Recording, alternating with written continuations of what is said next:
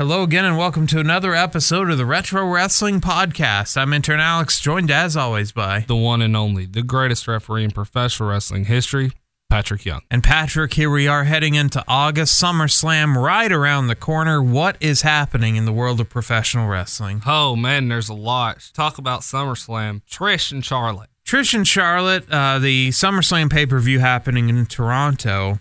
Charlotte really had nothing going on in the main roster at the moment. They just hadn't established a feud for her. In fact, her and Roman are both kind of in the same boat where they are the top stars in their division, but they've kind of been moved aside lately, whereas Roman has kind of been replaced by Kevin Owens, and Charlotte, on the other hand, has kind of just been moved into nothing. They haven't done really anything with her, and on SmackDown, they definitely established that she wants to take on the queen of the past era of women's wrestling, and that would only lead you to believe that it's Trish Stratus because it's Toronto. She can just drive in, and Trish is being promoted to be on SmackDown this coming week. So yeah, I think that's a great move, especially for Charlotte to get that big win to bring her back up into the title picture. Is a good move because, let's face it, after WrestleMania, I think that Ronda is gone. I think that Becky's stock was really lowered when she was in that feud with Lacey Evans and paired with Seth. So her stock dropped. And then Charlotte had completely disappeared. Yeah. To their credit, I don't think that having top stars in the division like Charlotte or Roman Reigns on TV as the top guys every single week is a good thing. So I think this is a good match for her just to get a big win and further establish herself as the top star in the women's division. Yeah, I agree. I think it'll be a great match as well as a very significant match moving forward in Charlotte Flair's career. There's a lot of SummerSlam matches coming up that I think are important to the wrestlers that I think will win those. Yeah. And that's Charlotte taking on Trish. I think Charlotte should easily win that. And I think that Kofi defeating Randy Orton gives him a quality win to further establish himself as a credible champion. So, and I think Natalya. Here's this workhorse behind the scenes of your women's division finally stomping her foot and saying, "Hey, I'm coming." Don't see Natty winning that match against if Becky. She can pull it off. If she does, I'd like to see it. I actually think Natty's career is kind of on the decline, and this is just sort of a final big spot for her in Canada, and that Becky will just defeat her and move forward. But it's nice for them to throw Natty this opportunity and headline in her home country. Yeah. At least one last time, because I just don't know how much that they're invested in the character of Natalya Neidhart. And I also don't know how much she wants to continue wrestling. I'm sure she thinks about starting a family or possibly just going to the training center. I just kind of see her career as winding down. I mean, she's been there over 10 years at this point, and the company has just not really done much with her. I think she's a fine wrestler, not that exciting on the microphone, never really established a character other than I'm a great wrestler. And the character of I'm a great wrestler will get you very far and gets you credibility, because anytime someone wrestles you and gets a big win, everyone's like, yeah, that's legit because you beat Natty and she's a great wrestler. That's a solid. She's sort of in the same role that they've got Samoa Joe in right now, where he's a credible opponent to defeat, but he's not going to be the guy for whatever reason. And so I think this is a nice treat to give to Natalya to face Becky Lynch here at this SummerSlam pay-per-view. What do you think about Ember Moon and Bayley? I think this is a big moment for Ember Moon to shine, or either A, prove herself, or B, I'm not in the major picture like a Charlotte and a Bayley, and a Sasha Banks. And all. No, this is a title change I can see happening because Bayley has kind of been stale for a while, and until Sasha returns and we can finally get the conclusion to whatever they were going for, I feel like Bayley, even before that, had been kind of stale. And you need to start elevating other female talent to be not just outside of the 4 horsewomen and say, okay, these are our 4 stars. You need to start elevating people up to that level. And I think scoring a win here would be great for Ember Moon. She's a phenomenal athlete in the ring. I love her finisher.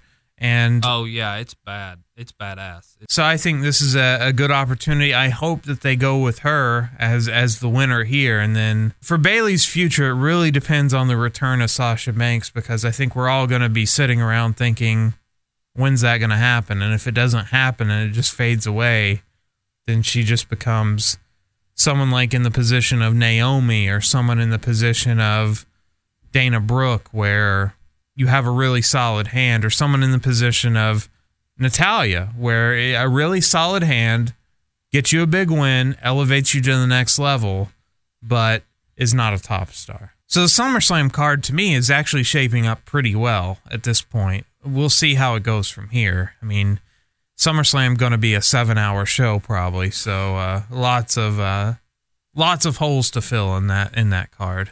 We also have, in addition to Charlotte taking on Trish Stratus, so we have a current roster member taking on a legend. We've also had a heavy tease of Dolph Ziggler either taking on Goldberg or Shawn Michaels, because he's brought up Goldberg in his last 2 promos, but then he attacked Shawn Michaels on SmackDown, and so you have another opportunity here where a legend's going to come in. Now, unfortunately, Dolph Ziggler isn't someone that I would burn a loss from Shawn or Goldberg on, but in the case of Goldberg and Shawn Michaels, they both had very poor performances in their last match.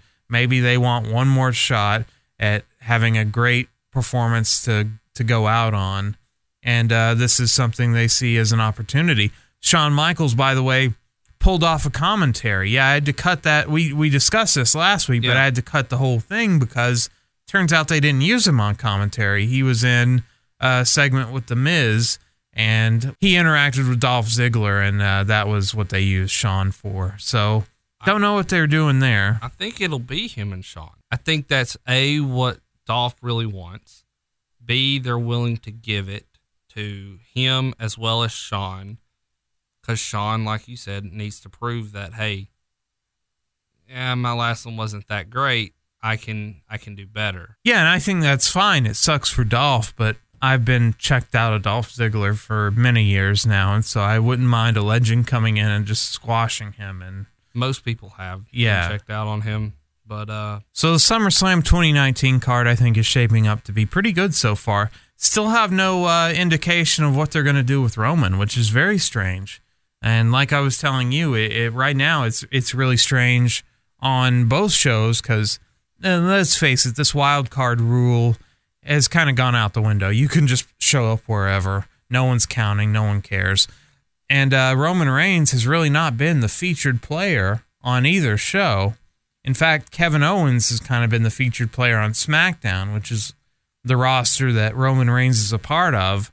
But Kevin Owens is getting all the shine right now instead of Roman Reigns. So still no clear path as to what Roman Reigns is going to be doing, but I'm sure that it's going to be a significant part of the card. The WWE just had their earnings call for the second quarter, which now we're in the third quarter. They usually do these a few weeks after the quarter ends, and so they had their conference call.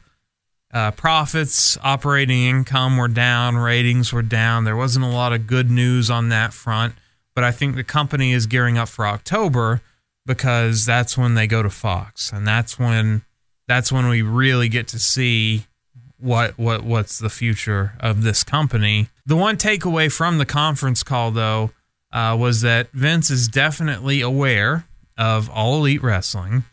He didn't mention them by name, but he did mention that in his opinion, what they do is blood and guts, which tells me that Vince McMahon has watched one match Cody and Dustin, and feels that that is what they do for all of their shows. And if he thinks that that is what they do, then WWE is in for a huge wake-up call. Now, I'm not going to say that AEW is going to beat them in the ratings, because I think you're looking at about 1 million people watching the debut of AEW on TNT. But I do think long-term, if that is what the guy that's in charge thinks is what's going on in that company, they're in big trouble, because it is not about blood and guts. It's not about Attitude Era strippers. It's not about the things that Vince seems to think it is. It's something totally different. And they're in for a huge wake-up call on October 2nd when AEW premieres on TNT. Hype video released this week, very good. I mentioned to you that I wish that they had used a little bit more than just match footage, and I wish that they had used a little bit more of their branding strategy. I wish they had had a name for the show. They've trademarked Tuesday and Wednesday Night Dynamite, but it doesn't seem like they're going to go with that, or if they haven't decided yet, because they just TNT, and in the video just says wrestling coming to TNT on Wednesdays in October. So I wish that they had had that a bit more put together. But the conference call, not too great. Not too great. House show attendance still down. Live attendance overall still down. They got less than what they expected from their UK TV deal. The company still very healthy. There's nothing to really report there, but we'll see what happens after October. The company right now is basically in a holding pattern until October, when all that money comes in. And once that money comes in and the performance on Fox is determined, and USA, both of them have massive deals with both of those broadcasters, then we'll actually see whether people flee from the stock or whether the stock continues to grow. Because if they go on to Fox and hit it out of the park, then there's nothing to worry about. Yeah. Another part of Vince, just talking about that they're not going to go back to that gory crap. Yeah, the gory crap, all the blood and guts, yeah. I think that he, like what you said, I think he's not expecting that they're coming out swinging. AEW is literally coming out swinging, and they're ready to go 12 rounds. If I can coin the boxing reference there, they're ready to go, and they're not. But I think the problem with Vince, though, is saying, oh, they're doing the gory crap, they're doing the blood and guts. You got to study the product. You have to know your competition, and they have done matches where people have bled, but that is not what it is. This is not ECW from 1997 or 1998. No. This is a legitimate wrestling company that sometimes people bleed in. But outside of that, that's the only real connection between that gory crap and stuff. And it just shows me how disconnected he is from the product. He also mentioned that the hiring of Bischoff and Paul Heyman would get him, quote, out of the weeds. But I'm not exactly sure what that means, because based on what I've seen on television between the two shows, it doesn't seem like it's that different. I think out of the weeds means he's going to start paying a lot more attention to what's going on. Now, does that mean that he's going to do anything about it? Probably not. But the fact that he's opening up and being honest and truthful in the fact that, hey, yeah, maybe I haven't been watching my company as closely as I should have. My bad. I'm going to try to do a better job now. There's some hope to be found in what he said, but at the end of the day, this is a guy in his 70s that's set in his ways, that has made himself into a billionaire, that has made this company.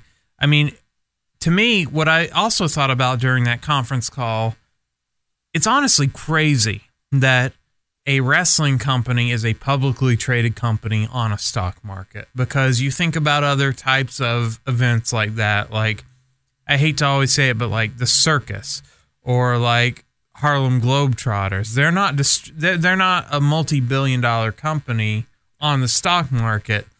So whatever strategy he's done, whatever business model he's followed has clearly worked. Right. Now, will that continue to work indefinitely? We'll have to see, but Vince sees it as something, but I don't think we're going to see any massive changes on screen. Yet. I say yet because of the fact that I think he's like you said earlier, I think they are going to get a major wake-up call. Yeah, because Vince has been around this business so much, I think he kind of sees this as a WCW kind of threat, where had the Time Warner merger and everything not happened, and had Ted Turner still been financing the company, they might still be in competition with them today. But he saw the corporate ownership start to crumble away at WCW's long-term future. And unfortunately, since WCW folded in 2001, he's never faced anything like this, to where I understand that TNA was on Spike TV.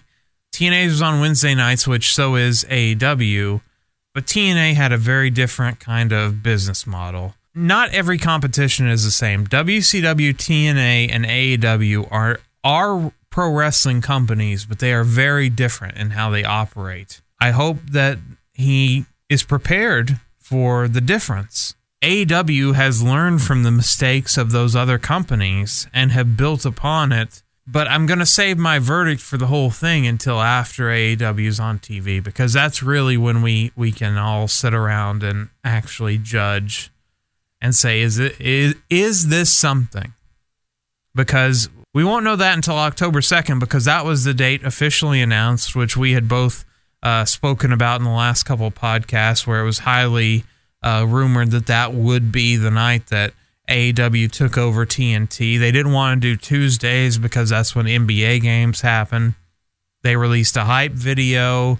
They had TV guide pictures of some of the staff. They had interviews with some of the staff. And so, yeah, that date is now official. So up until October, I think it's in Vince's best interest and the WWE's best interest to put the best product they can out there. Start gaining steam now, because if you don't, you're going to be blindsided, I truly believe. Yeah, they've got 2 hours on TNT from 8 to 10. I think Wednesday's a good night for pro wrestling, especially if, let's say you only take in one company.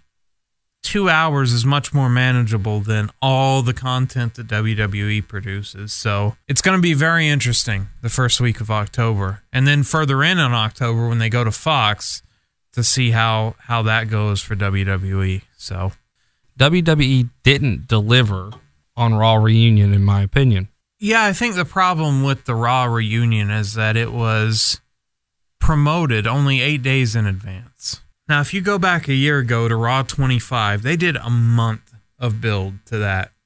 And it was a shit show.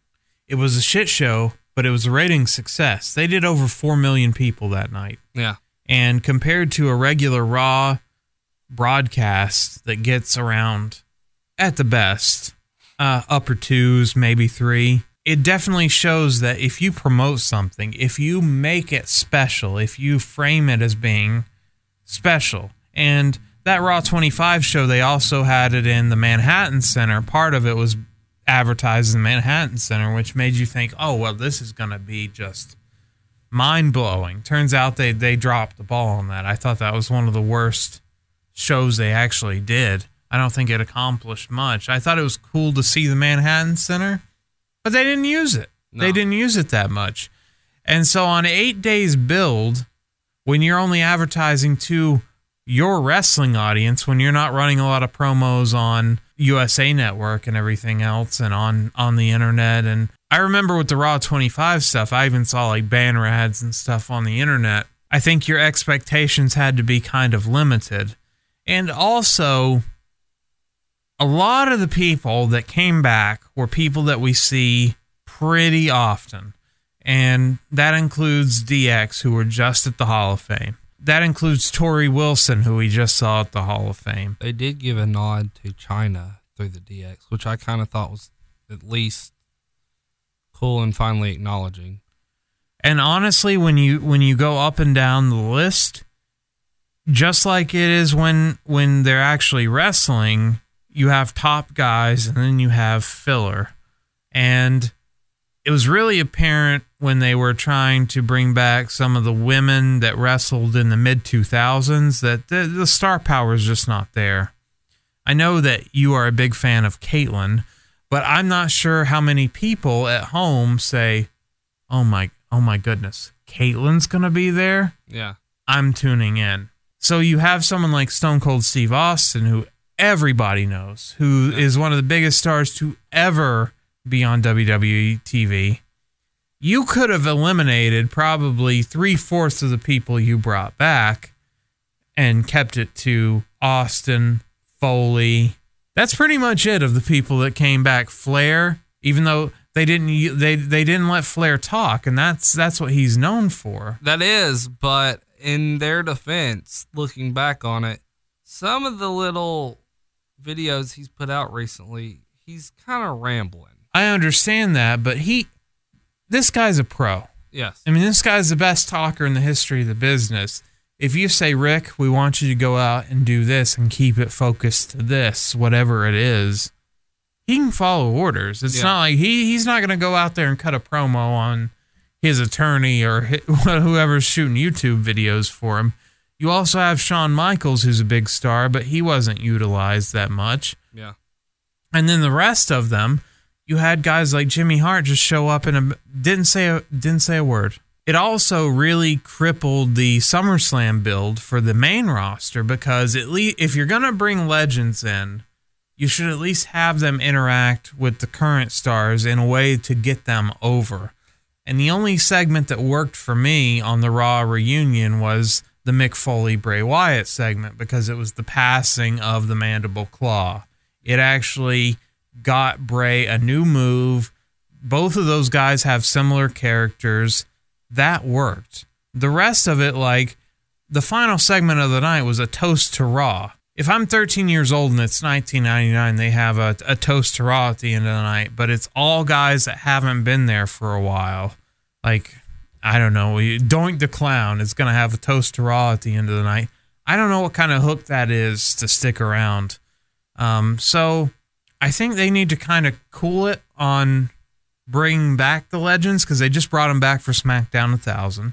I mean, the list goes on and on of how many times these guys are brought back, even on the network specials, Table for Threes, like you had Hurricane. You had RVD walk out there in his tights. And didn't do a damn thing. Didn't do anything. That bothered me, was put him in the ring.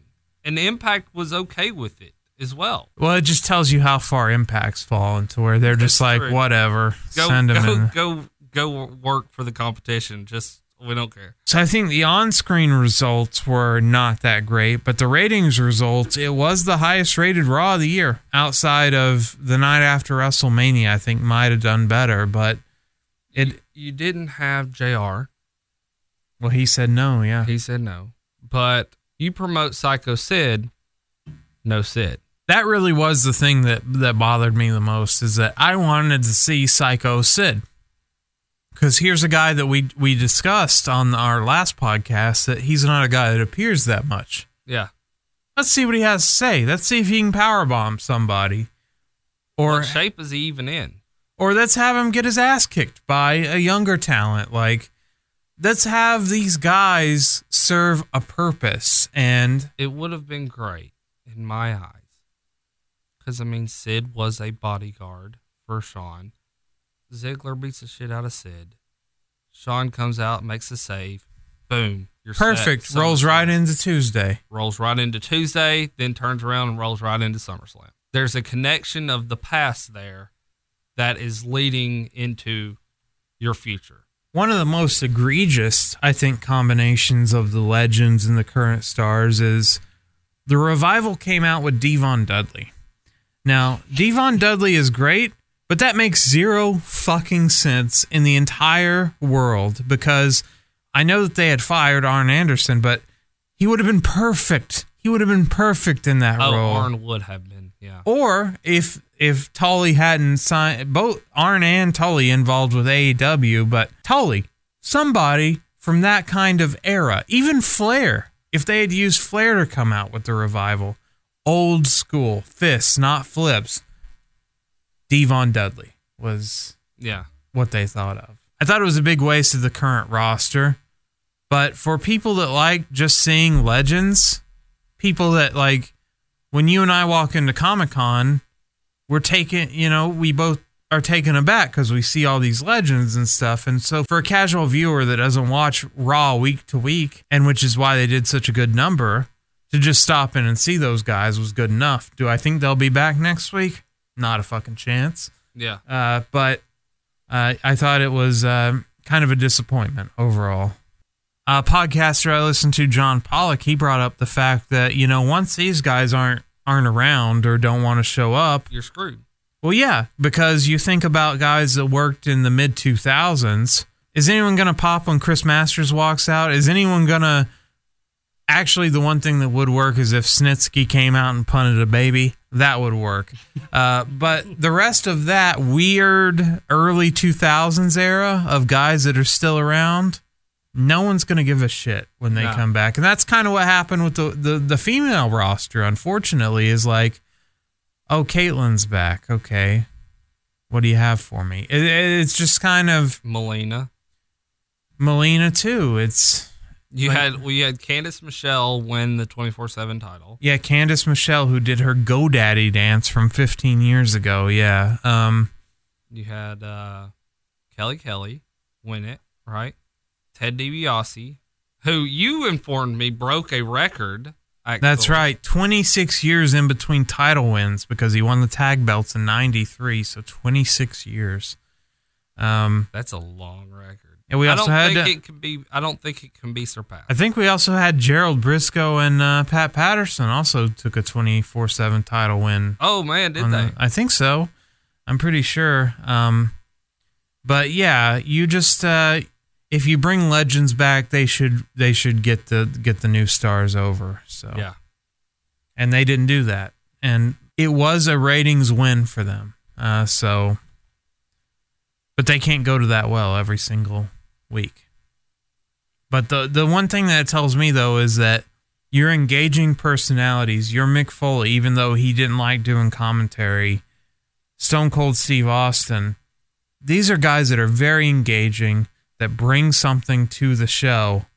I think you should empty out the checkbook and try to get these guys involved week to week. But well, I mean, even if it's sitting at the table for SmackDown coming up. That's right. When we go through all these guest commentators for the next month or two, I think, yeah, definitely. I'd love to sit there and hear Steve Austin with no producer in his ear, just give his thoughts. Give his thoughts. Yeah, but I don't see that happening. Be like, oh, damn, he kicked his ass, or something. It just would add to it a lot better than what we're getting. You know what else that really sucked? Is the changes to the WWE Network. For me personally, I hate them. We can blame Chris Resnick, who I have no idea who this man is, but he was hired in as the new full-time runner of, if that's what you want to call him, a runner, whatever, of the WWE Network. And it's nothing more than a wrestling version of Netflix. And it sucks. It's harder to find stuff, in my opinion. It's built strictly for their content. You have to dig and dig and dig to find anything that is not WWE current. Well, we actually talked about this in January. The company that originally launched the network was called BAMTech, and they were the streaming provider of Major League Baseball, and they were purchased by Disney, and their contract was coming to an end, and Disney apparently raised the price of BAMTech to be the streaming provider. So the WWE then went with Endeavor Streaming, which Endeavor Streaming does UFC Fight Pass, so they have experience in streaming combat sports. And it hasn't rolled out on every device yet. that's still coming out in the next couple weeks. It has rolled out on mobile and on desktop PCs, but on my Fire Stick at home, it's still the old BAMTech version. Some of the improvements they've talked about is the search feature, but they have made some stuff where you're used to looking in certain categories hard to find. Like exactly this week's review, I had to dig and dig. Took me a second because it didn't say. Here it is. I'm telling people it's in the collections. I can't find the collections now. I had to dig and dig and dig. Naturally, when you totally redo a streaming service and there are going to be kinks to work out when you totally redo a streaming service and things that we're just used to. Like, I was just used to going to the vault to find episodes of Nitro, but now they've actually categorized WCW, ECW, and WWE stuff, and then it branches out from there. I will say that the search feature has improved because I used to search for like Brawl for All and I couldn't find anything. It sent me to like Beach Brawl from WCW, and now it seems to be working better, but it's still a work in progress. This is their first edition of this new version. Well, you can type in, or if you're not sure about somebody, you can actually look up the person itself. I think that's a really cool feature where you just select a superstar that you like, and then it just gives you everything that they've ever done. Yeah. But it's still a work in progress. There are some cool things they've done where you can actually switch the language that you're watching it in mid-show. So, like, if you see someone going through the Spanish announce table, you can switch midstream and go to the Spanish announce commentary where they go crazy when someone's going through their table. And also, they're going to start doing some localized content. This was brought in on the conference call that they are going to start localizing content in some way. I'm not sure what that means. I'm not sure if that means we're actually going to get maybe different, an alternate commentary, like Southeast United States commentary or whatever, or maybe you like the UK commentary or whatever, but they're going to start localizing it. The biggest news to come from the conference call regarding the network is the tiered system, which we've talked about here for a couple of years. I'm surprised that it's taken them this long to get to it because Netflix, the price of Netflix has continued to go up. Now, I bought a new TV fairly recently, and to get 4K Netflix, it now costs me $15 a month. And so I thought the network was definitely going to have already raised the price by now. But now we're going to get a tiered system where we have a free tier, which a lot of people on Twitter have been speculating what that includes. And what I imagine it includes is sort of a randomized feed of old pay-per-views. Kind of how they did the, do you remember WWE 24/7 back on with Comcast that we used to watch a long time ago, where they picked what they were going to put on that month, and that was just what you had to choose from. Yeah, I think it's going to be something like that without even the choice of what you want to watch. You won't really have a choice, right? There's going to be commercials inserted into that, and then I've heard rumors of a $4.99 tier where you get the big four pay-per-views, but none of the B shows. You get commercials, you can watch NXT on tape delay, and you get access to archive content, but the commercials is there, and that's the $4.99 tier. The $9.99 tier that we're all used to will pretty much stay the same, except they are going to start adding some commercials. And then for a $14.99 tier, there's going to be no commercials, and you can watch some independent wrestling content, which I pretty much believe will just be Evolve, but that's coming down the road. They were very vague about all the details on the conference call, but the future of the network is definitely changing. Some of the changes are for the better. I'm not a big fan of the current user interface. When I was, just like I said, when I was trying to pull up this pay-per-view, it took me a few seconds, and I was on the verge of calling you and saying, I don't know where this is. That was me too, when I was looking it up. I think the improved search feature, which I mentioned to you when I searched for Brawl for All on the old platform, it would give me like Beach Brawl. It would give me all this random stuff. Or when I search for my favorite match of all time, which is the the skins match between Tank Abbott and Big Al. I couldn't find it. They've improved the search function, but it's still a work in progress. This is version 1 of the new era, so it's fine. It's fine so far. I think it's laid out a little wonky. It's going to take some getting used to, but yeah, I think it's actually going to improve over the old system. I think it'll be easier to get stuff on quicker because I was so used to going to the vault to find stuff, and I think it'll be easier to get to quicker. Not too excited. I don't think I'll be upgrading to the premium tier. $9.99 is sort of my sticking point. That's your go-to? Yeah, and the WWE Network is undergoing an evolution, so that is happening this week. Well, the sun is kind of starting to get a little bit brighter for the WWE Network, you say, but for some WWE people, the sun is setting. And one of them being Jimmy Uso, as he was yet arrested once again with a DUI. Very bad timing on Jimmy Uso's part, because on Raw, John Cena ran down the Usos about being arrested so much. And then wouldn't you know it, later this week on Thursday, he got arrested again for a DUI. And the WWE released the same statement they released with Jeff Hardy, which is Jimmy Uso's responsible for his own actions. But I think when you're talking about DUI and not public intoxication, when you're behind the wheels of a vehicle and you could possibly kill somebody, that's more serious. It is serious. And considering this isn't his first offense, considering that he's a repeat offender, and this company is they're so politically correct, and they're so, we gotta fight cancer, we gotta fight breast cancer, childhood cancer, we gotta fight being a bully, we gotta do all this other stuff.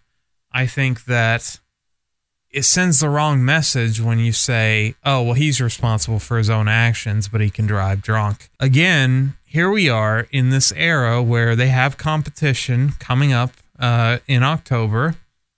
You also have a performer who is related to Dwayne "The Rock" Johnson, which I don't think is the reason they're not punishing him, but it's a fact that he is preferred. I mean, that family is preferred. They get preferential treatment in the company. The Anoa'i family gets preferential treatment in this company. I'm not necessarily saying you need to fire the guy, but I think you need to set him aside.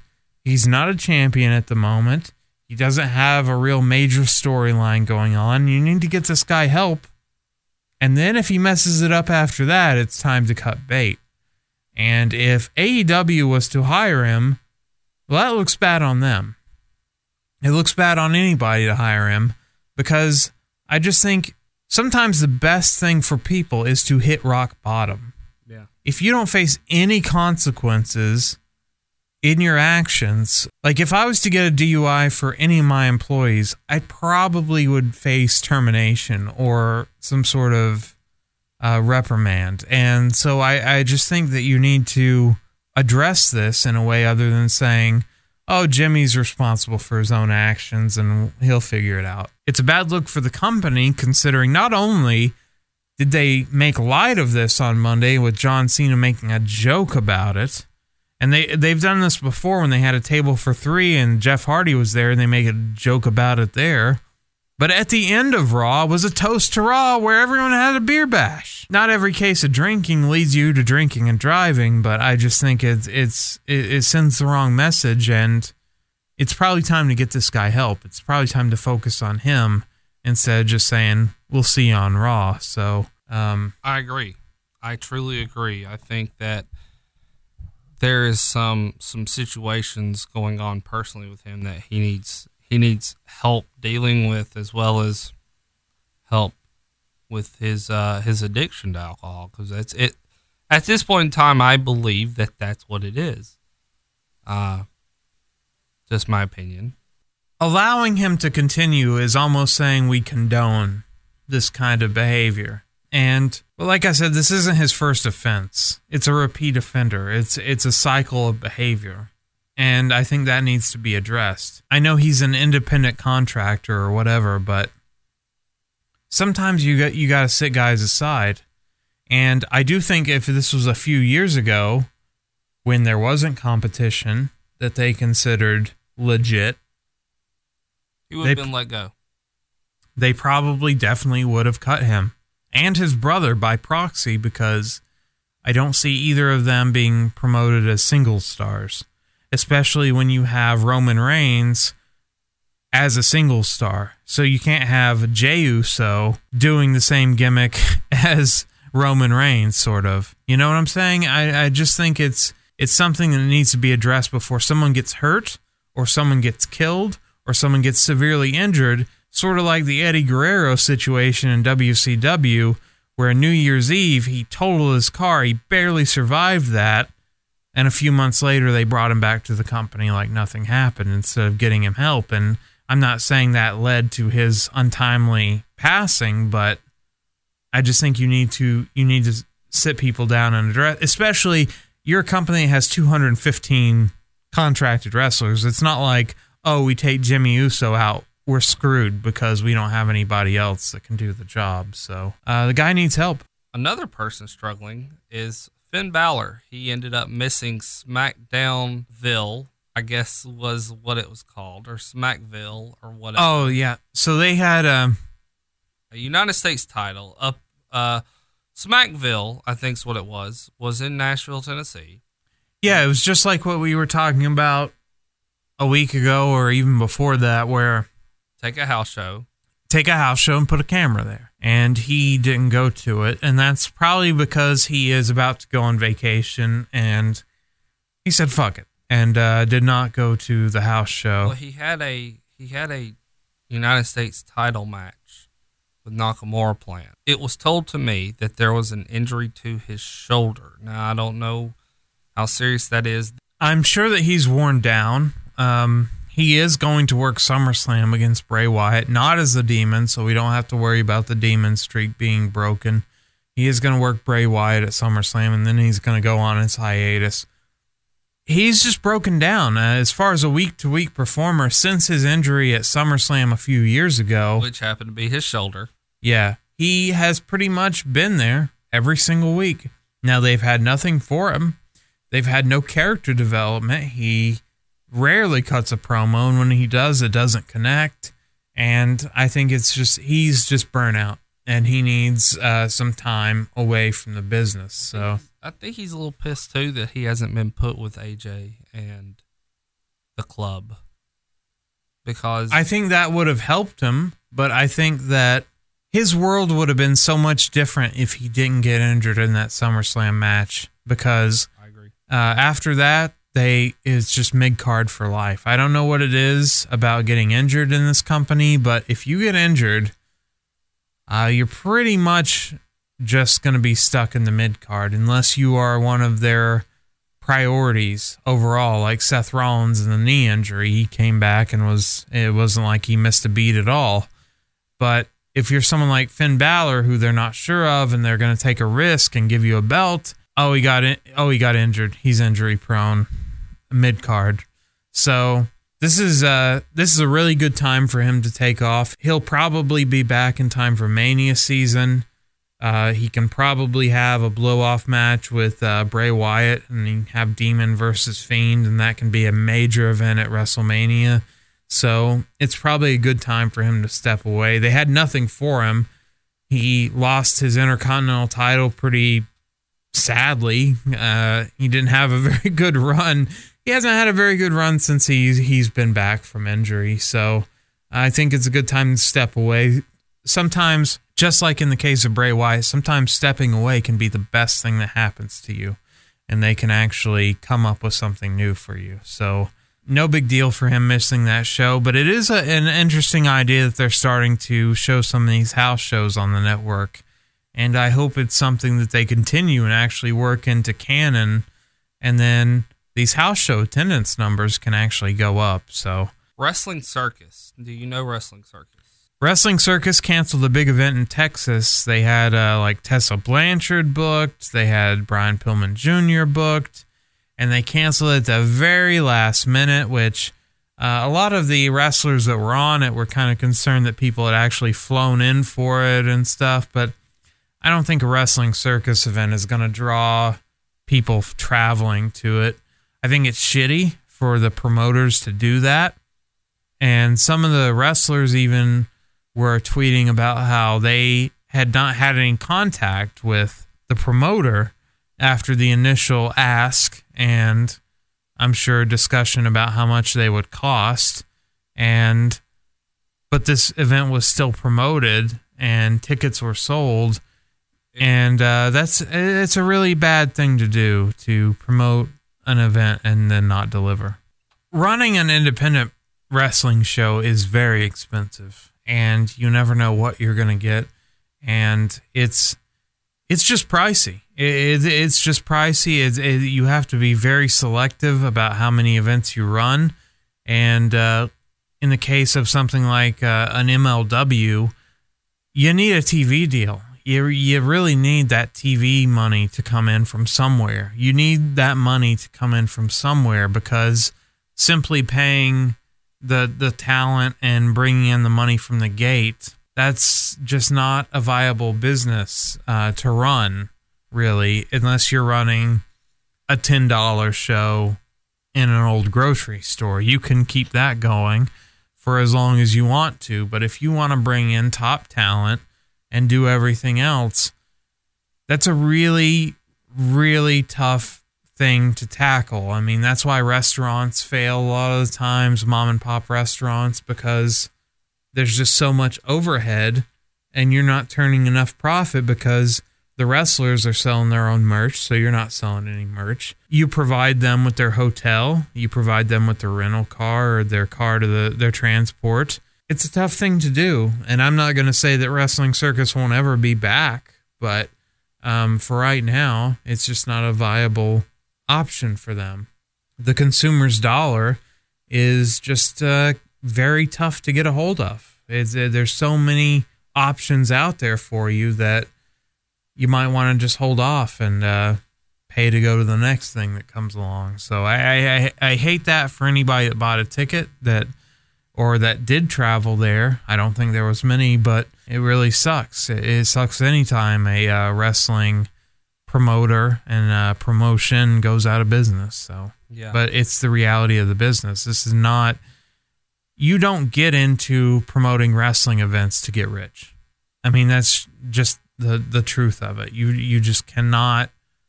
You cannot get rich from being an independent wrestling promoter. It's something done out of love. Impact Wrestling is moving to AXS TV. Now, is that replacing New Japan, or is that... No, it's adding on.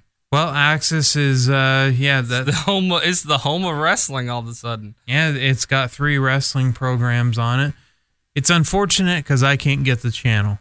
So, one day I hope to be able to watch the channel, especially with the New Japan content they're doing. They're putting it up quicker. They're turning it around quicker. Yeah. So, some of the G1 and stuff is airing... live. Not live, but like the next day or a week after. So they're doing a really good job of turning that around, but don't know that it really means much for Impact. They've got a lot of work to do outside of their TV deal. Well, it was your pick this week. It was. We went back all the way to 1986. Before I was even born, I'd be born in September of 86. We reviewed a Great American Bash, but not a pay-per-view, because Great American Bash was a tour. It was an event series. So Jim Crockett Promotions took Great American Bash on the road. That's right. They had several pay-per-view caliber shows around the country. In 1986, there were 13 Great American Bashes.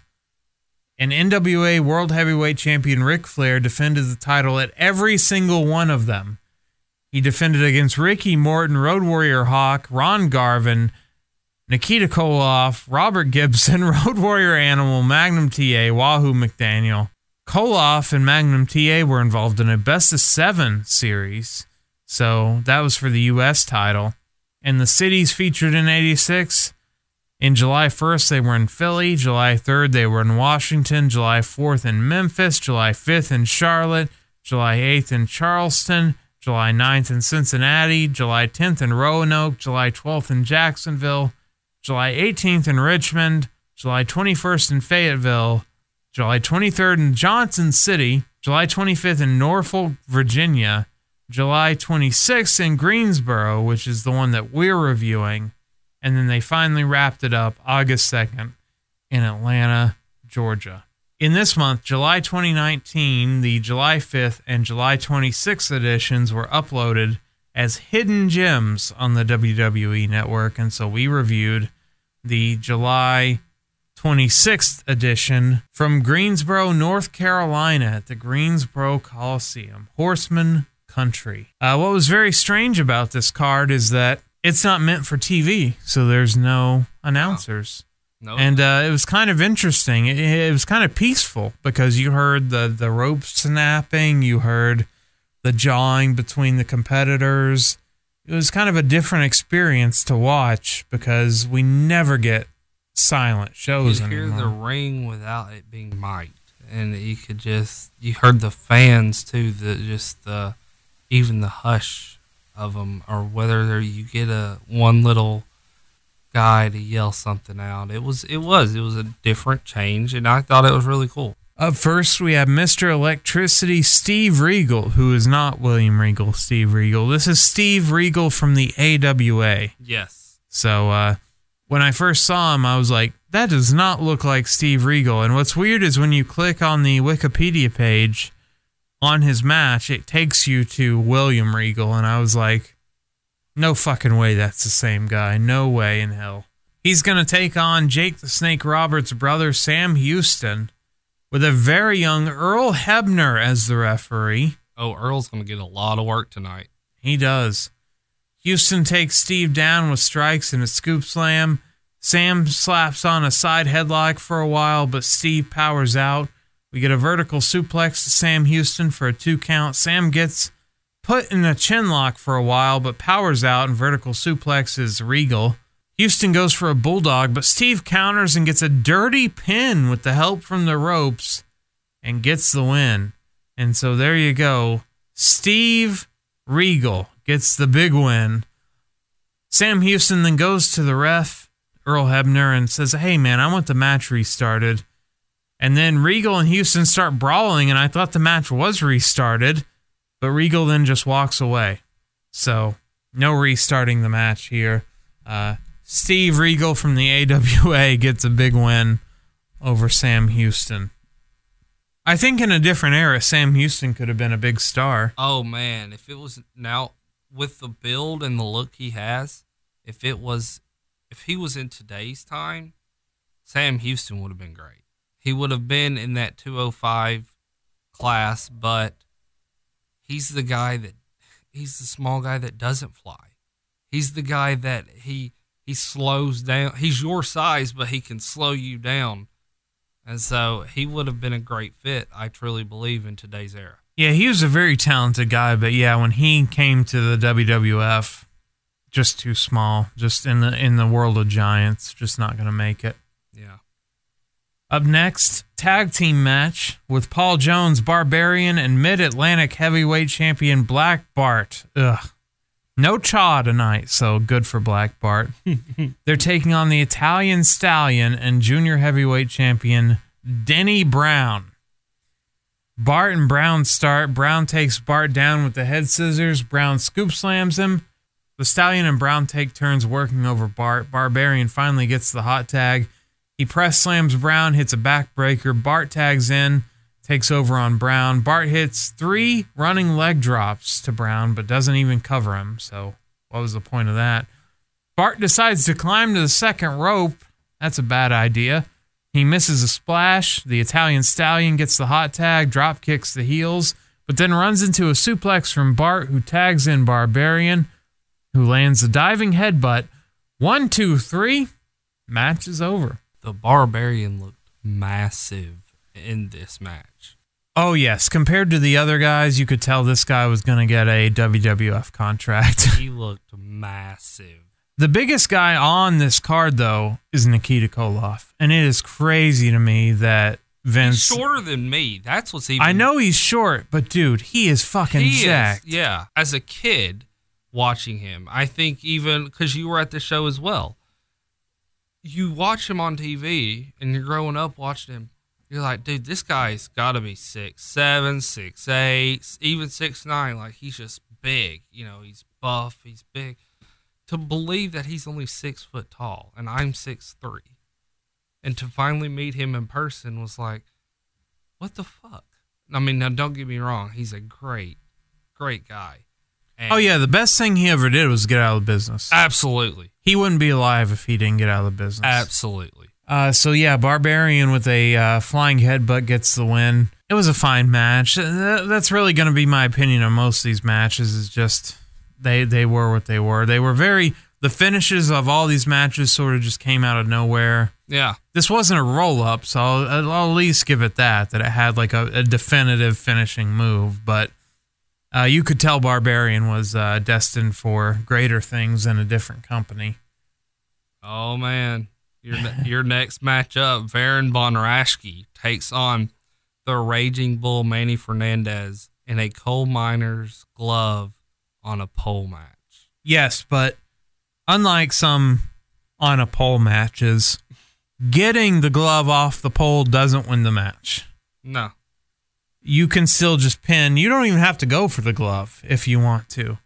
Baron Von Raschke, who still gets a huge pop anytime he's featured on WWE TV. The Claw, man. The Claw is one of the most over moves. It's so simple. It doesn't hurt anybody. No one's going to get brain damage from it. But it's all about how the person sells it and how it's sold. Just him doing that motion, just putting one arm on the other, instantly gets a reaction. I mean, the Von Erichs, I mean, everybody that uses the Claw, it's just an amazing move. Yes. It's even better than like the Mandible Claw because I think it's even less painful than that. It's all about illusion, and I that's what I love about the Claw in general, is because I can do something that gets the same reaction as if I powerbombed you through a table because people buy it that much. So it's Baron Von Raschke. He's going to take on the Flying Burrito, Manny Fernandez. He goes for the glove, but Fernandez rips him down. Fernandez takes him down with a reverse elbow, goes for the glove, but Raschke stops him. Baron's manager gets a cheap shot on Manny. Fernandez then slams Von Raschke off the glove pole. A Flying Burrito puts Von Raschke down for a 2 count. Raschke then puts the claw on Fernandez, which causes him to bleed. The first of many instances where people just bleed. Everybody on this show did color. Doesn't matter if they needed to or not. From this moment forward.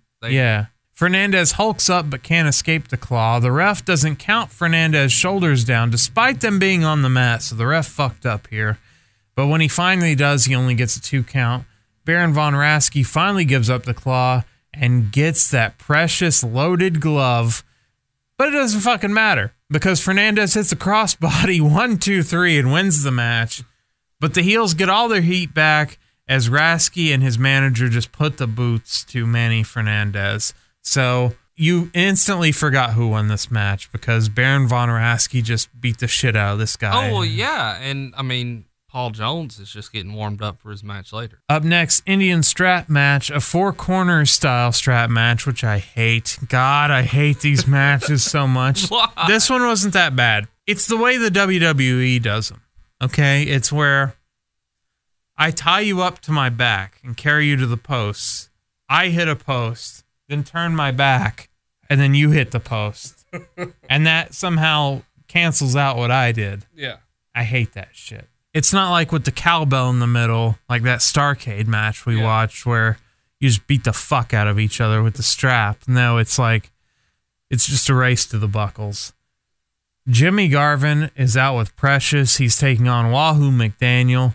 Precious requests that nobody smoke while Jimmy is wrestling, which I don't know what this meant. I guess smoking was available in arenas in 1986. I'm assuming so. She didn't want anyone to... She didn't want it to mess with his natural breathing habits. You know, his natural breathing habits are very important. She didn't want it to mess with that. Precious helps Garvin take off his rip-away pants so he can fight in his trunks. Wahoo jumps Garvin before the bell and whips Precious with the rope. They finally strap up. Wahoo then whips Garvin, who doesn't have an answer for it. Jimmy fights back, whips Wahoo into the post. They battle near the guardrail. Garvin starts going to the buckles. He gets to 3 before Wahoo stops him. Wahoo drives the belt into Garvin's face, which causes him, of course, to blade. And Wahoo is also bleeding for some reason, of which I don't understand. Wahoo goes for the buckles, but Precious trips him. Garvin goes for a top turnbuckle move, but Wahoo rips him down by the strap. Wahoo goes for the buckles again, and Precious tries to stop him, but he no-sells her attacks and hits the 4th buckle and wins the match. Didn't matter that she interfered. They brawl after the bell, and Garvin eventually splits the scene after looking like an absolute fucking fool because he lost the match and really didn't get his comeuppance here on. Not at all. On Wahoo. Up next, my match of the night, the tape fist match. Oh, rugged Ronnie Garvin taking on Tully Blanchard. And they announced it. I swear they said 3 rounds, but I think they went 4. They didn't need to go 4. They didn't need to go 1. No, because this match is brutal to watch. Oh, yeah. His name is Hands of Stone, Ronnie Garvin. So he's going to take on national heavyweight champion Tully Blanchard. Hands of Stone just lays him out before the bell even rings. He still was wearing his belt and his robe. Tully can't get his robe or his belt off. With 1 minute in the first round, I'd say this was a 10-8 round as Garvin was just destroying Tully. Tully barely stood up here as he was just getting his ass handed to him. Tully got busted open, of course, from this beating. Tully's selling, though, of this beating was phenomenal, though. He milked it for everything. He would stumble over. He was swinging for the fences. So good on Tully. He swung at Earl a couple of times. The second round starts. Garvin just continues the fucking beating.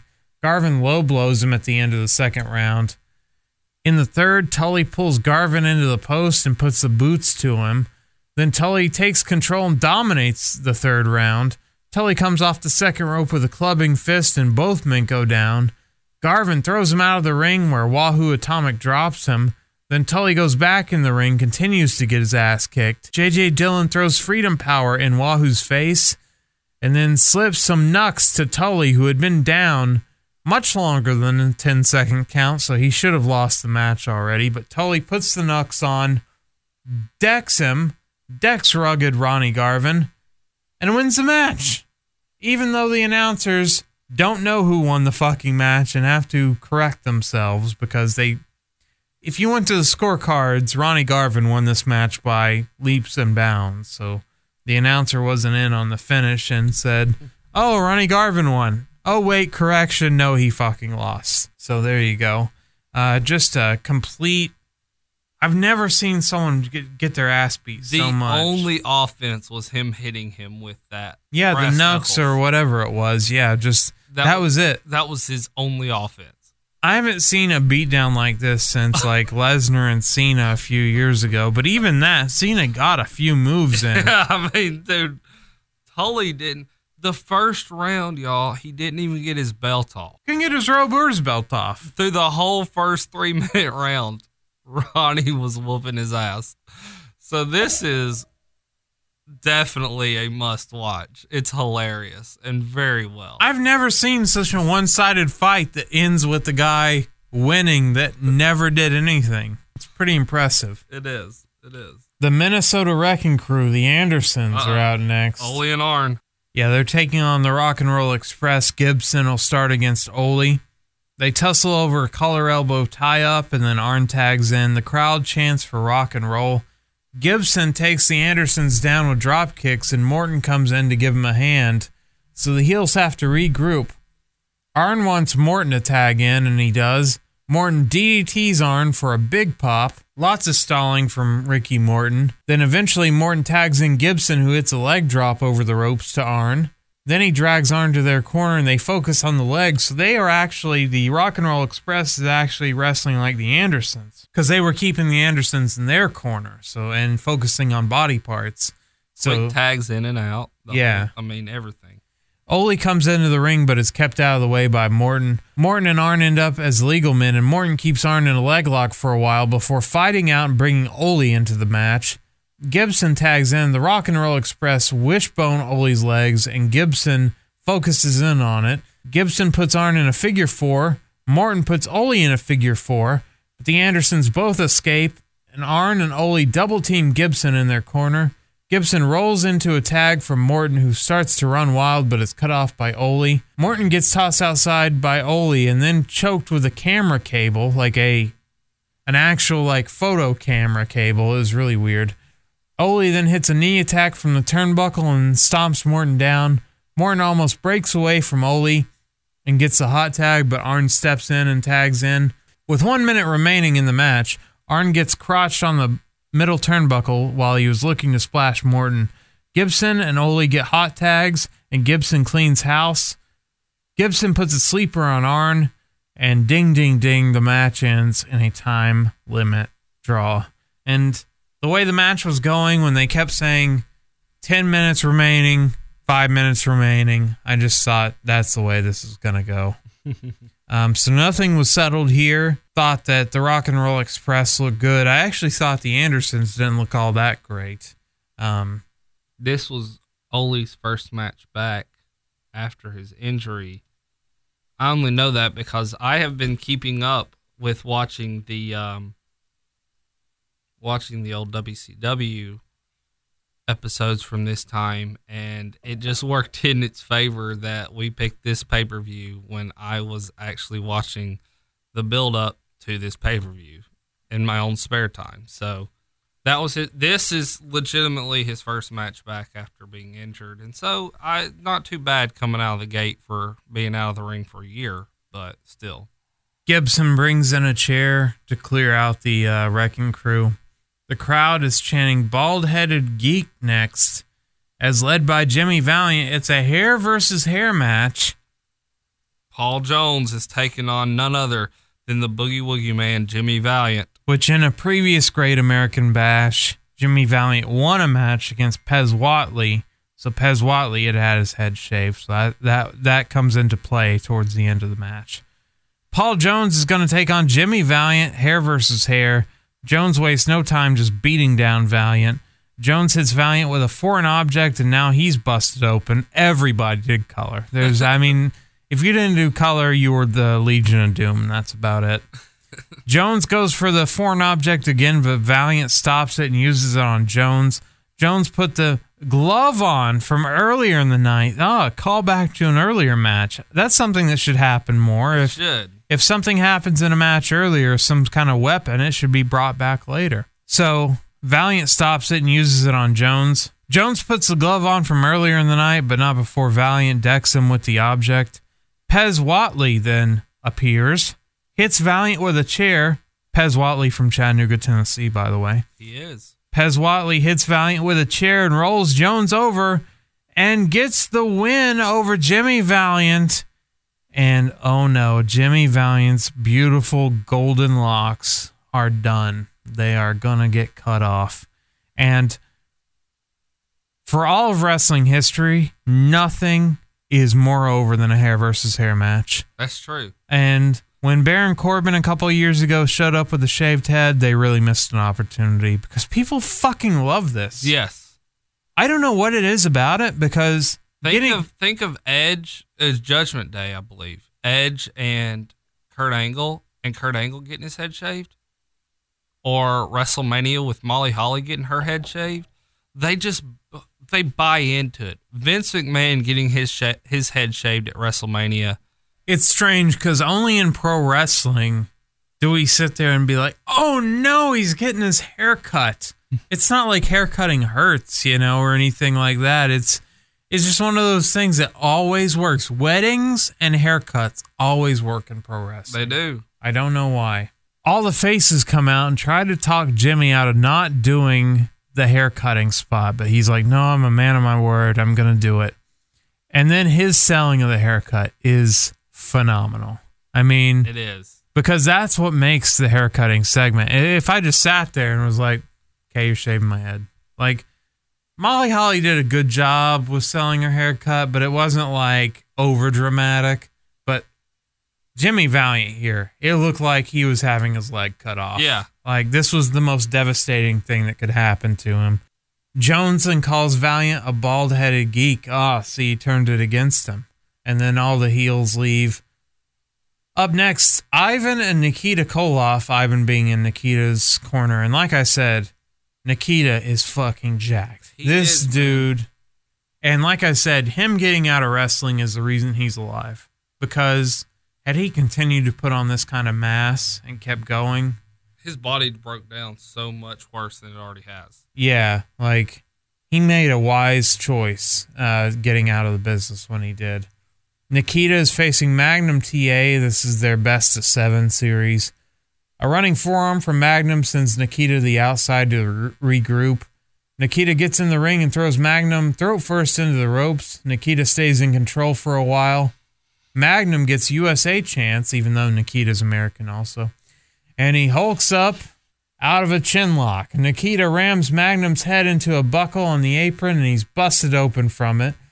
When he gets back into the ring, Nikita lands a belly to back for a near fall.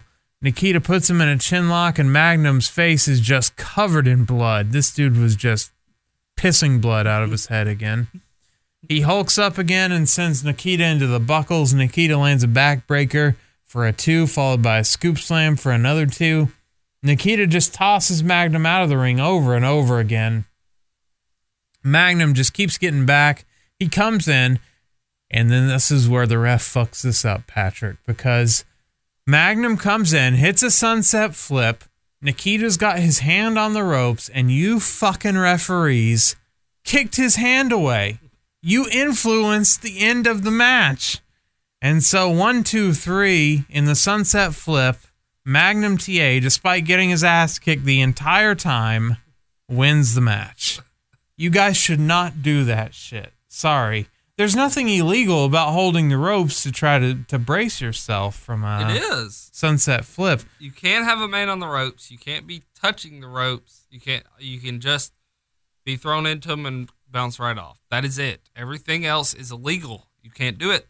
No, just a terrible showing for Magnum TA, who has had great matches before, but he just got his ass kicked the entire time and then just got the fluke win. And that's my problem with most of the matches tonight, is just someone gets their ass kicked, gets a fluke win, and leaves. Why not have just a dominant win? Yeah. But again, this is to set up rematches. So Well, this is the best of 7, and I believe this is what, number 5 or number 4? this might be number 6. 7 would be the August one, I think, is the last one. So Steel Cage is set up. Midnight Express and Dennis Condrey and beautiful Bobby Eaton are out with James E. Cornette. They're facing the Legion of Doom with Paul Ellering, who's on the outside. And of course, when you think of Legion of Doom, who do you think is their third partner? Baby Doll is their third partner. Cornette wants to fight Baby Doll first. Baby Doll swings at Cornette, then arm drags Bobby Eaton, and then she's pretty much done until the end of the match. Condrey can't do much about Hawk, because Hawk doesn't sell anything. Bobby doesn't have much luck either against Legion of Doom, so Bobby wants to tag Cornette in to take on Baby Doll. Cornette thinks about leaving, but in the end, Bobby stays in the match against Animal, so that didn't happen. Cornette thinks about engaging Legion of Doom after Condrey scoop slams Animal, but he retreats to his corner. Hawk comes in, no-sells punches from Bobby, who quickly tags Condrey in. The heels isolate Animal in their corner. Bobby climbs to the top of the cage for a knee drop to Animal that gets no reaction because Bobby's a heel. Had he been a face, this would have been the biggest spot of the night, but he's a heel, so fuck him. Bobby tries another move off the cage, but Animal counters, and Hawk power slams him and drop kicks Bobby.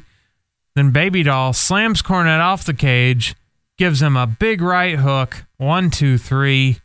Match is over. Both Bobby and Condrey did color in this match for no reason. The whole purpose of this match was for Cornette to get his comeuppance against Baby Doll, and think everything that happened before that was just forgettable. Like, why not just get to it? Like, why not have a couple minutes each with LOD and Midnight Express, but then ultimately turn it over to Cornette and Baby Doll, because that's what it was. That's what it was all about. Main event time. Uh-oh. Dusty Rhodes is already in the cage awaiting the Nature Boy. Dusty and Flair each do their struts. Dusty starts in with his juking and jiving punches, which causes Flair to regroup in the corner. Dusty works a lot of rest holds in the beginning. He hip tosses Flair, chops him down. Flair yells at Dusty, "Hey, come over here, damn it," as he hides in the corner. Dusty press slams him, and Flair locks in a sleeper, but he gets to the ropes.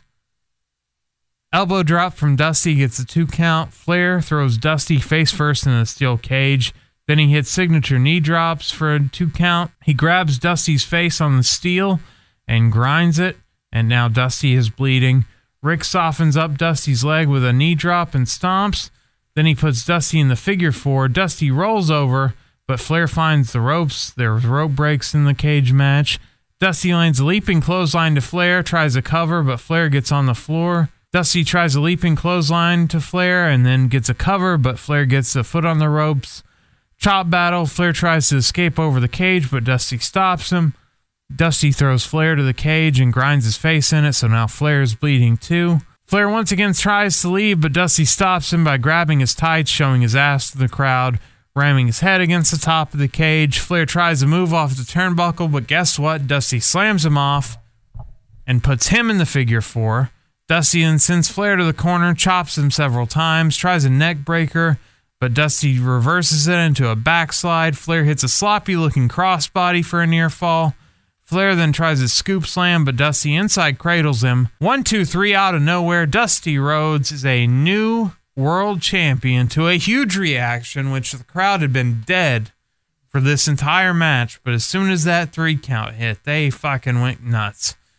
And all the faces come out and celebrate with Dusty, and Flair just walks out like a loser. This would be the American Dream's last title win. And unfortunately, Dusty would drop the title back to Flair at a house show on August 9th. So, also, significant point as well, this is the very first title exchange of Big Goldie. It was Dusty's first NWA title win since 1982, so it had been 4 years, and even then he won it as the Midnight Stranger, so not even Dusty Rhodes.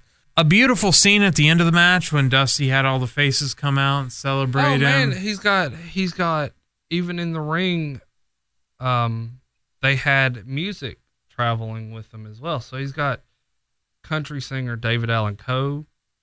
He's got Waylon Jennings in there. He's got all the faces in there. Bill Apter's in there with his camera taking pictures. The video, the cameraman's in there getting close-up pictures. It is the scene that is used millions of times to show how great Dusty Rhodes truly is. Oh, yeah, even when Dusty passed away a few years ago, I remember this scene being in the tribute video and everything. So I'm glad I got to finally see it, because I had never seen it before. The cage match, I mean, it was a Ric Flair match. I mean, it wasn't their best, but, I mean... Ric Flair's most natural adversary, the son of a plumber, the working man. The show overall, I can't rate it on the same scale as like a pay-per-view, because this was a house show. It wasn't really meant to be put out there, but for a house, this was an amazing house show. I think a lot of good stuff came of it. I wish so many people didn't blade for no reason, but that was the style of NWA. That was NWA. They wanted to have a more realistic approach to pro wrestling other than the cartoon stuff that you're getting from WWF, so I understand it. Overall, the show was really easy to watch. There's no promos, there's no filler, there's no weird stuff going on. You got just matches. Just matches, yeah. No commentary, which I thought was really a unique experience to watch, because you could hear the cables, not ropes, because they use cables in NWA, but the snap of them and stuff. I thought that was really cool. You even heard some of the jawing with the competitors. I think the main event is really worth going back and checking out. But the rest of it, I could probably skip. Well, I mean, Jimmy Valiant getting his head shaved. Yes, if you want to see a man so upset over a haircut, this is a good example of how to sell a haircut. Ronnie Garvin and Tully. Yeah, if you want to see someone get their ass totally handed to them and still win the match, this is it. On a rating scale of Hornswoggle to Giant Gonzalez, where would you rate this one? Oh, Gonzalez all the way. Wow, that's top tier. I watched this in one sitting and loved every minute of it. I'm going to give it a Magnum TA. It was pretty good. I actually do like some of the backstage stuff and promos, and that's missing from it. I actually do enjoy that there's no commentary and no filler, but I think sometimes a good promo, even if one of them had grabbed the mic and said something, I think that would have really helped it out for me. But a good show overall. Glad that they added it to the network. So this week is my pick for... It is. So SummerSlam's around the corner, so I decided to pick the most famous SummerSlam of all time, not 2002, but 1992, the British Bulldog's finest match, even though he had been smoking crack the week before. Turns out it was a really awesome match. Bret versus British Bulldog in the United Kingdom, an amazing show. One of the most beautiful looking shows from the outdoor arena and stuff. So we will do SummerSlam 92. Wembley Stadium in the UK. That's right. Wembley Stadium next week right here on the Retro Wrestling Podcast. Go to powerslam.tv. Use the promo code Retro Wrestling and get 1 month for free. And that'll do it for this week. I'm intern Alex. I am the one and only, the greatest referee in professional wrestling history, Patrick Young. Saying, as always, my closing line's a clothesline. And bingo bango.